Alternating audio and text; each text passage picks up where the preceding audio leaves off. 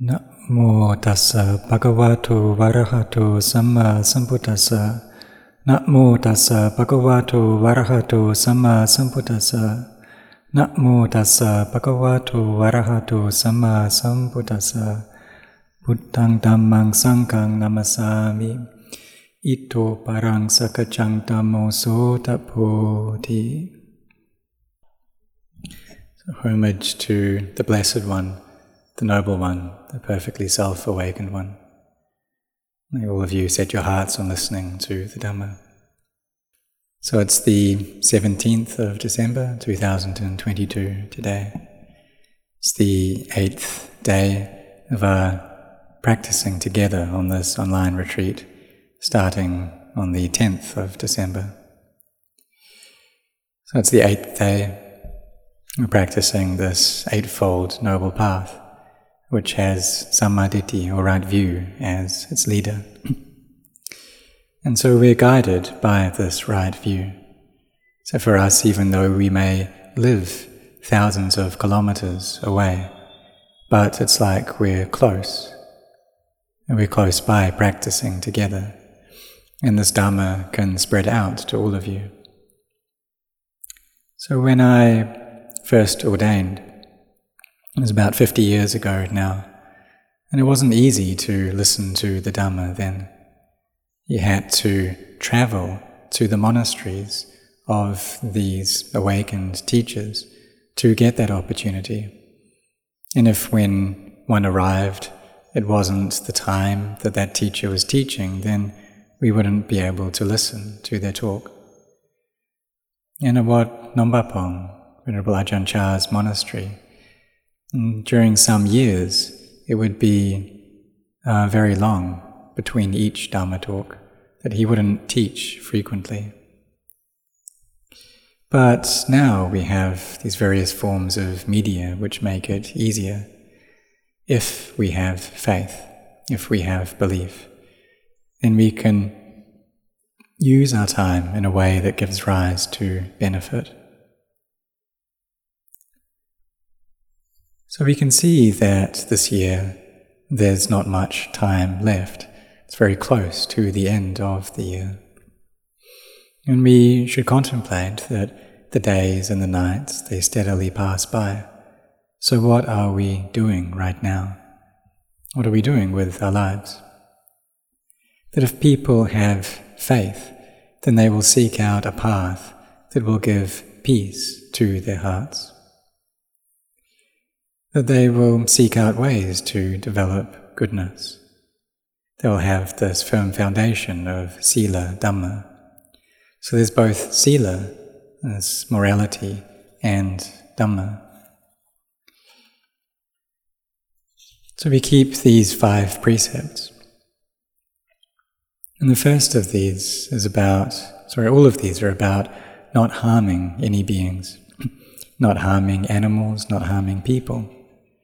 So these are prohibitions that we take up, which prevent us from doing any evil or unskillful things.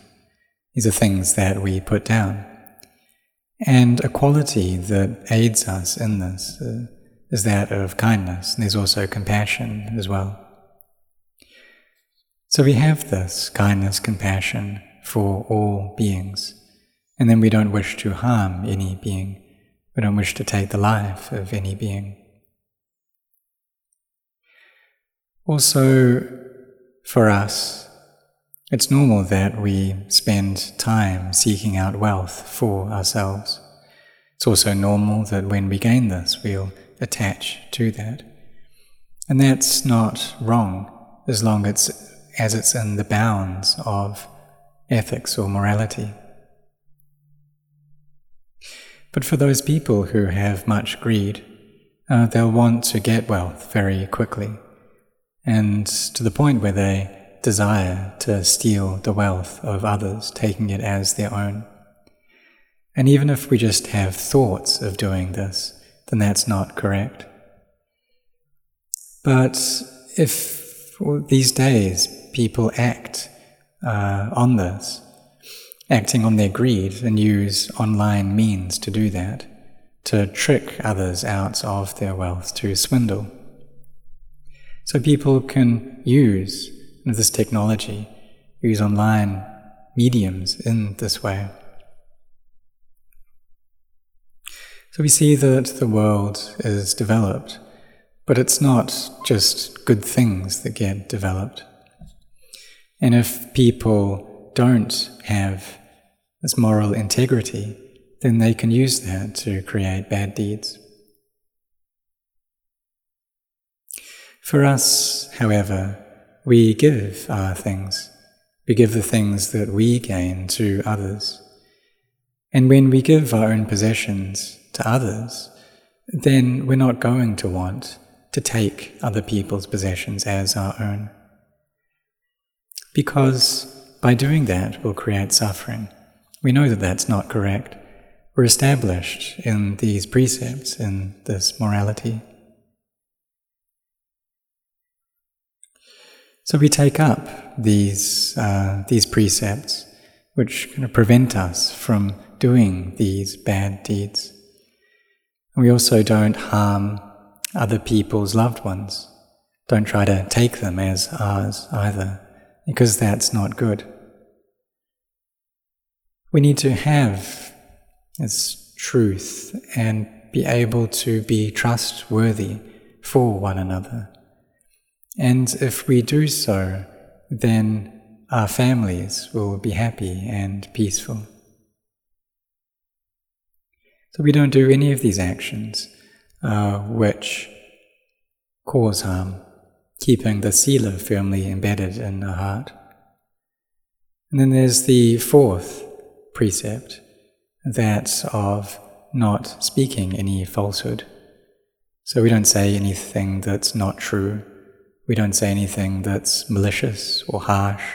We don't engage in idle chatter. Because if we do these things, then they'll bring a lot of harm and damage. And that's all they bring, is damage. So we need to be truthful and have kindness, because we wish for truth. And the things that we desire, other people desire them just the same. So seeing that, we don't engage in falsehood. But we establish ourselves in this moral integrity instead. Then there's the fifth precept, that of refraining from taking drugs or intoxicants. And these are things which destroy our mindfulness and wisdom. Because what we're doing is trying to develop this wisdom to the point where we gain knowledge that's able to fix our suffering. And as we practice, this steadily grows. But it's not the case that we can start practicing and we're able to attain to the Dhamma right then. We're able to see how all physical and mental things are not self, and the mind reaches purity and freedom. It doesn't just happen immediately, but we need to steadily grow these qualities. We need the wisdom to a sufficient degree that allows us to see the Dhamma. And when we see the Dhamma, then there's no eighth life. And within that time frame, then we'll be able to attain to the Dhamma. But while we're still walking this path, then sometimes we can gain this clarity and sometimes not. Sometimes we have samadhi and sometimes we don't. We try to grow these qualities. So like when we're sitting or doing walking meditation during this online retreat, then our samadhi grows. But when we go out to work, then maybe that will drop. And then when the samadhi decreases, then this wisdom doesn't arise. But we need to endure with that and make sure that we don't get intoxicated on anything. We don't drink alcohol. Because for this practice, we need a brain that's functioning well in order for us to develop mindfulness and samadhi. So it's just like when someone's driving a car. If they're drunk, then that's extremely dangerous. that may well result in them destroying their own life and destroying other people's lives and many other things as well. So there are many people who do that. But for us, if we drink, then the mindfulness that we have reduces. And when that happens, then dangerous things can occur. We may be driving a car and just our mindfulness just goes off for a bit, and then we crash, and then we die. And nowadays we also have this technology. We have devices or Google that helps to tell us the way, but that too can be dangerous. So we need to be mindful in our use of these technological devices. So we try to give up this drinking and being drunk on various things, coming to train our minds. So right now we're listening to the Dhamma, and perhaps we don't understand the language that's been spoken, but what you should be doing is being aware of the breath. And while the Dhamma talk is being given in Thai, then the Dhamma is flowing just the same. There's still the stream of the Dhamma. And perhaps you don't understand that, but that flow of the Dhamma, it doesn't have a language. So maybe you don't understand it on kind of a coarser level, but you may get a feeling of the Dhamma. There may be a deeper understanding that happens, even though you don't understand the language. It can be a fullness, a joy that arises within the heart.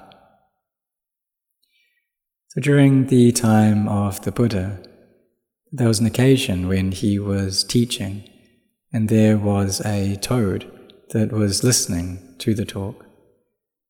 And the sound was kind of flowing in. And the toad had experienced that, received that sound, and felt this inner contentment and happiness, and felt this peace.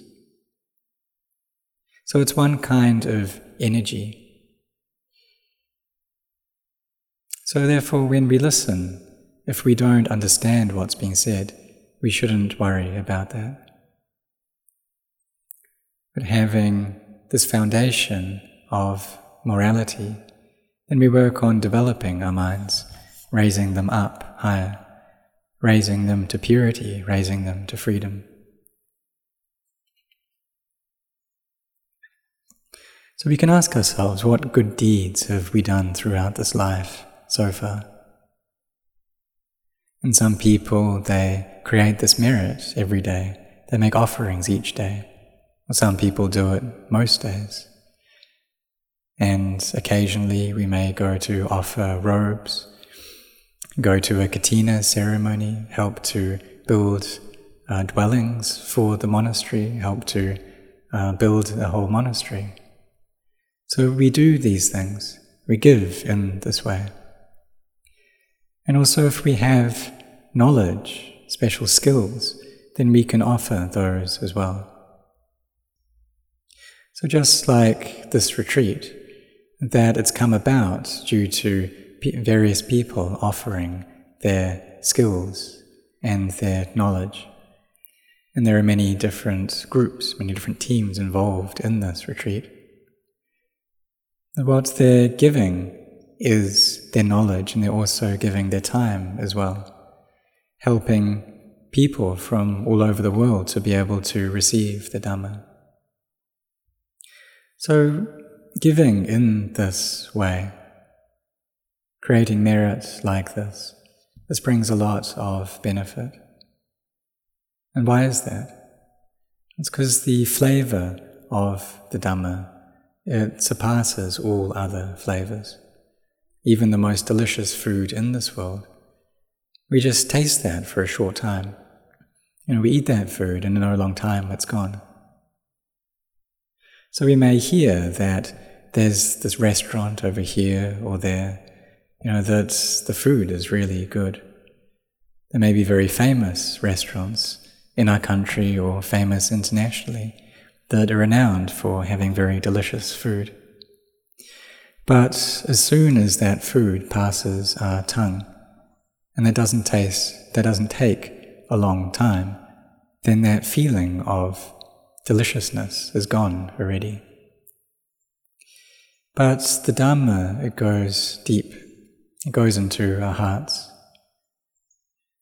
So the enjoyment or the deliciousness that we gain from forms or from sounds or taste, smell, touch, objects that arise in the mind, these are inconstant. They're changing. They don't last for long. And even the most delicious food, once that goes into the stomach, it doesn't have any value.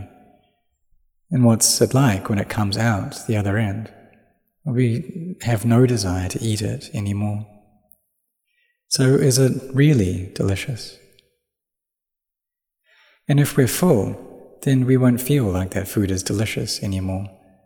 Why is that? It's because we're full already. There's no desire to eat it.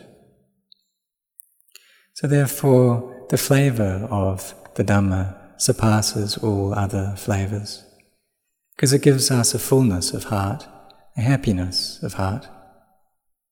And if we've seen the nature of the Dhamma, if we've seen physicality and mentality as anicca, dukkha, anatta, then this contentment and fullness of heart is incredible.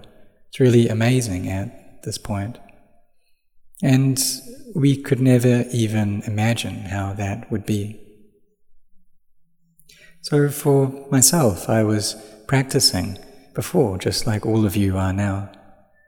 I was really sincere in practicing the Dhamma, listening to Dhamma talks.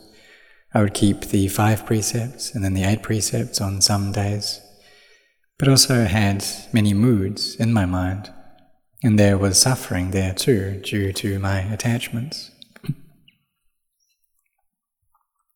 But having practiced for a while, and listening to the Dhamma, it went in deep. I could see all things as being empty, and this great fullness arose within my heart. So this deep being touched by the Dhamma that lasted for days and nights, this clarity, this understanding.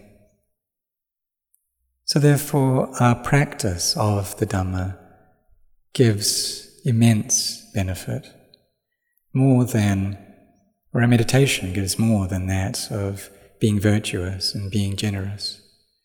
So if we just experience a small amount of samadhi, we gain this feeling within our heart. Now we realize that this is the peace, this is the kind of happiness that comes from a mind that is collected and well established. And it's something that we've never experienced before. And this is also something that develops into wisdom. It's insight into physical and mental things, how they change according to nature. But however it is, it's something that's really important in the way that we live our lives and supporting our lives, is this quality of metta, of loving kindness. Having this kindness towards one another. So we have this quality, this Dhamma of kindness, the Dhamma of karuna, of compassion. It's also the Dhamma of mudita, of sympathetic joy, and of upekkha, it's equanimity as well.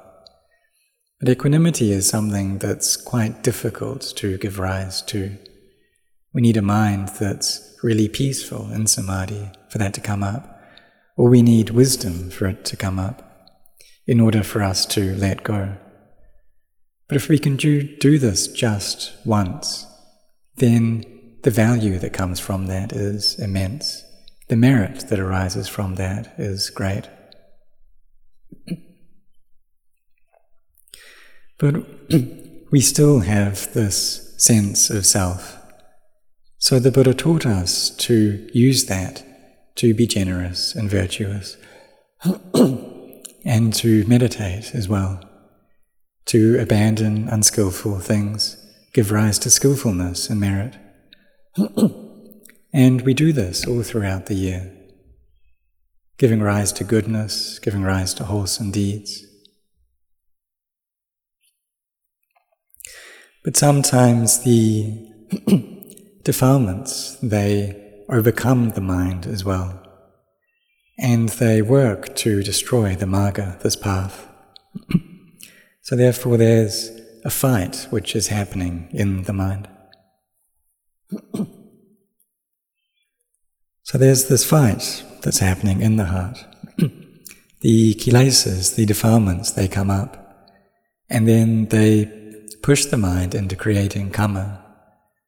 From this karma, there's vipaka karma, the results of that karma. And then that, in turn, pushes the mind into more defilements, which then gives rise to karma. So there's the cycle that's going around like this. There's the kamma vata, the cycle of karma, the vipaka vata, the cycle of vipaka karma, and the kilesa vata, the cycle of the defilements. So really it's this cycle of samsara that takes our life around and around into this life and then the next and then the next. And it doesn't stop, it goes on without end. So what do we do then? Well, we practice sila, samadhi and panya, this virtue, collectedness and wisdom. So we need to walk this way, practice in line with this, giving rise to energy in the mind, so that we're able to defeat these defilements and reach emptiness. And then we see clearly that this path is the way that will take us to seeing the Dhamma. So therefore what we need to do now is try to give rise to samadhi and try to develop that a lot. For the most part, the people who have come together to practice in this retreat are adults. For children, they still have to study and then go off to work. And there are certain qualities that give us success in those activities. We need to be sincere in what we're doing. We need to contemplate and to be focused on what we're doing as well. So contemplate with wisdom. So when we are working or we're studying, then we need to contemplate what we're doing. We need to investigate that as well. What's that like? What are we doing? And now we're listening to this talk. But if we try to contemplate and our mindfulness and our wisdom is not yet stable, then this can give rise to restlessness of mind, and then wisdom doesn't come up. So therefore we need to bring the mind to stillness and peace first. So while listening, you can be aware of the breath as well, and also listen to the Dhamma alongside that, bringing the mind to stillness, gaining this stream, this flow of the Dhamma, and practicing, developing the mind along with that. And as you do that, as you listen to this flow of the Dhamma while staying with your meditation object, then the problems that you experience will go. The doubts that you have will fade, and the mind will gain a joy and a clarity. So just like Anya Kondanya, he listened to the Dhamma with a still mind, and then he could contemplate into that and see the truth of the Buddha's teaching, see into the Dhamma. For Venerable Sariputta, it was the same, that he inclined his mind towards the Dhamma that he heard from Venerable Assaji, and he could see the Dhamma then. And then when the Buddha taught him, then he gained arahantship. And also with Anathapindika, that he had such great faith, and all he had to hear was the name Buddha, and joy arose in his heart throughout the entire night. And in the early morning, he went off to pay respects to the Buddha. He was very generous, established in virtue, and this gave him the happiness of heaven. This is what the Buddha taught him. And then he taught about bringing the mind to peace, seeing the drawbacks of a mind which is scattered. So taking up the brahmacharya, the holy life, one doesn't need to ordain. But what that means is a heart which is practicing the Dhamma. So just like now, we're practicing the Dhamma, we're listening to the Dhamma, and our mind is still and peaceful through that. And so therefore we're practicing the Dhamma, and right now our minds have taken up the holy life. So this gives rise to wisdom, gives rise to this insight into the Dhamma. Then we're able to destroy the things which bind our hearts. So even though we may live in a family, we may have a husband, a wife, or children, we're still able to do this. We don't have to throw all of these things away. But we need to be well established in virtue, in morality. Having this wisdom that arises, we can see the Dhamma then. So therefore we need to have virtue as our foundation. This is something that supports us. If we have this, then we won't be lacking in our lives, our future lives. Things will be complete for us. And when they're complete in that way, we have a good opportunity to cultivate goodness again. So there are these good things that we've done all throughout the year, the ways that we have put down unskillful deeds or states, trying to develop our minds. A meditation that we've done all throughout this year. So it's close to the end of the year now. But as we carry on practicing in this way, training ourselves, growing the mind, giving rise to more and more kindness, then the mind becomes more complete with these qualities. It fills up with these qualities. And then there's joy that grows in the heart as well. Our samadhi becomes better, our mindfulness grows, and then wisdom can arise. We also have kindness for one another, compassion for one another. So this compassion, it's the thought of helping beings who are suffering. Metta is the wish for beings to be happy. When there's karuna that comes up, then we help others in line with our energy, with our abilities. So the Buddha had boundless compassion. He just couldn't find a limit or an end to that. And this was a virtue, a spiritual virtue that he cultivated during his practice as a bodhisattva, and something that really wasn't easy to do. So therefore, for us, we should practice following the Buddha, having kindness and compassion. Also training the mind in this quality of mudita, the sympathetic joy as well. So we find happiness in the gains and the good fortune, the happiness of others. And we can express that as well. So just like we give our good wishes on people's birthdays, or if they've graduated, or if they're unwell, then we wish for them to get well soon. So we express the happiness that we find in that.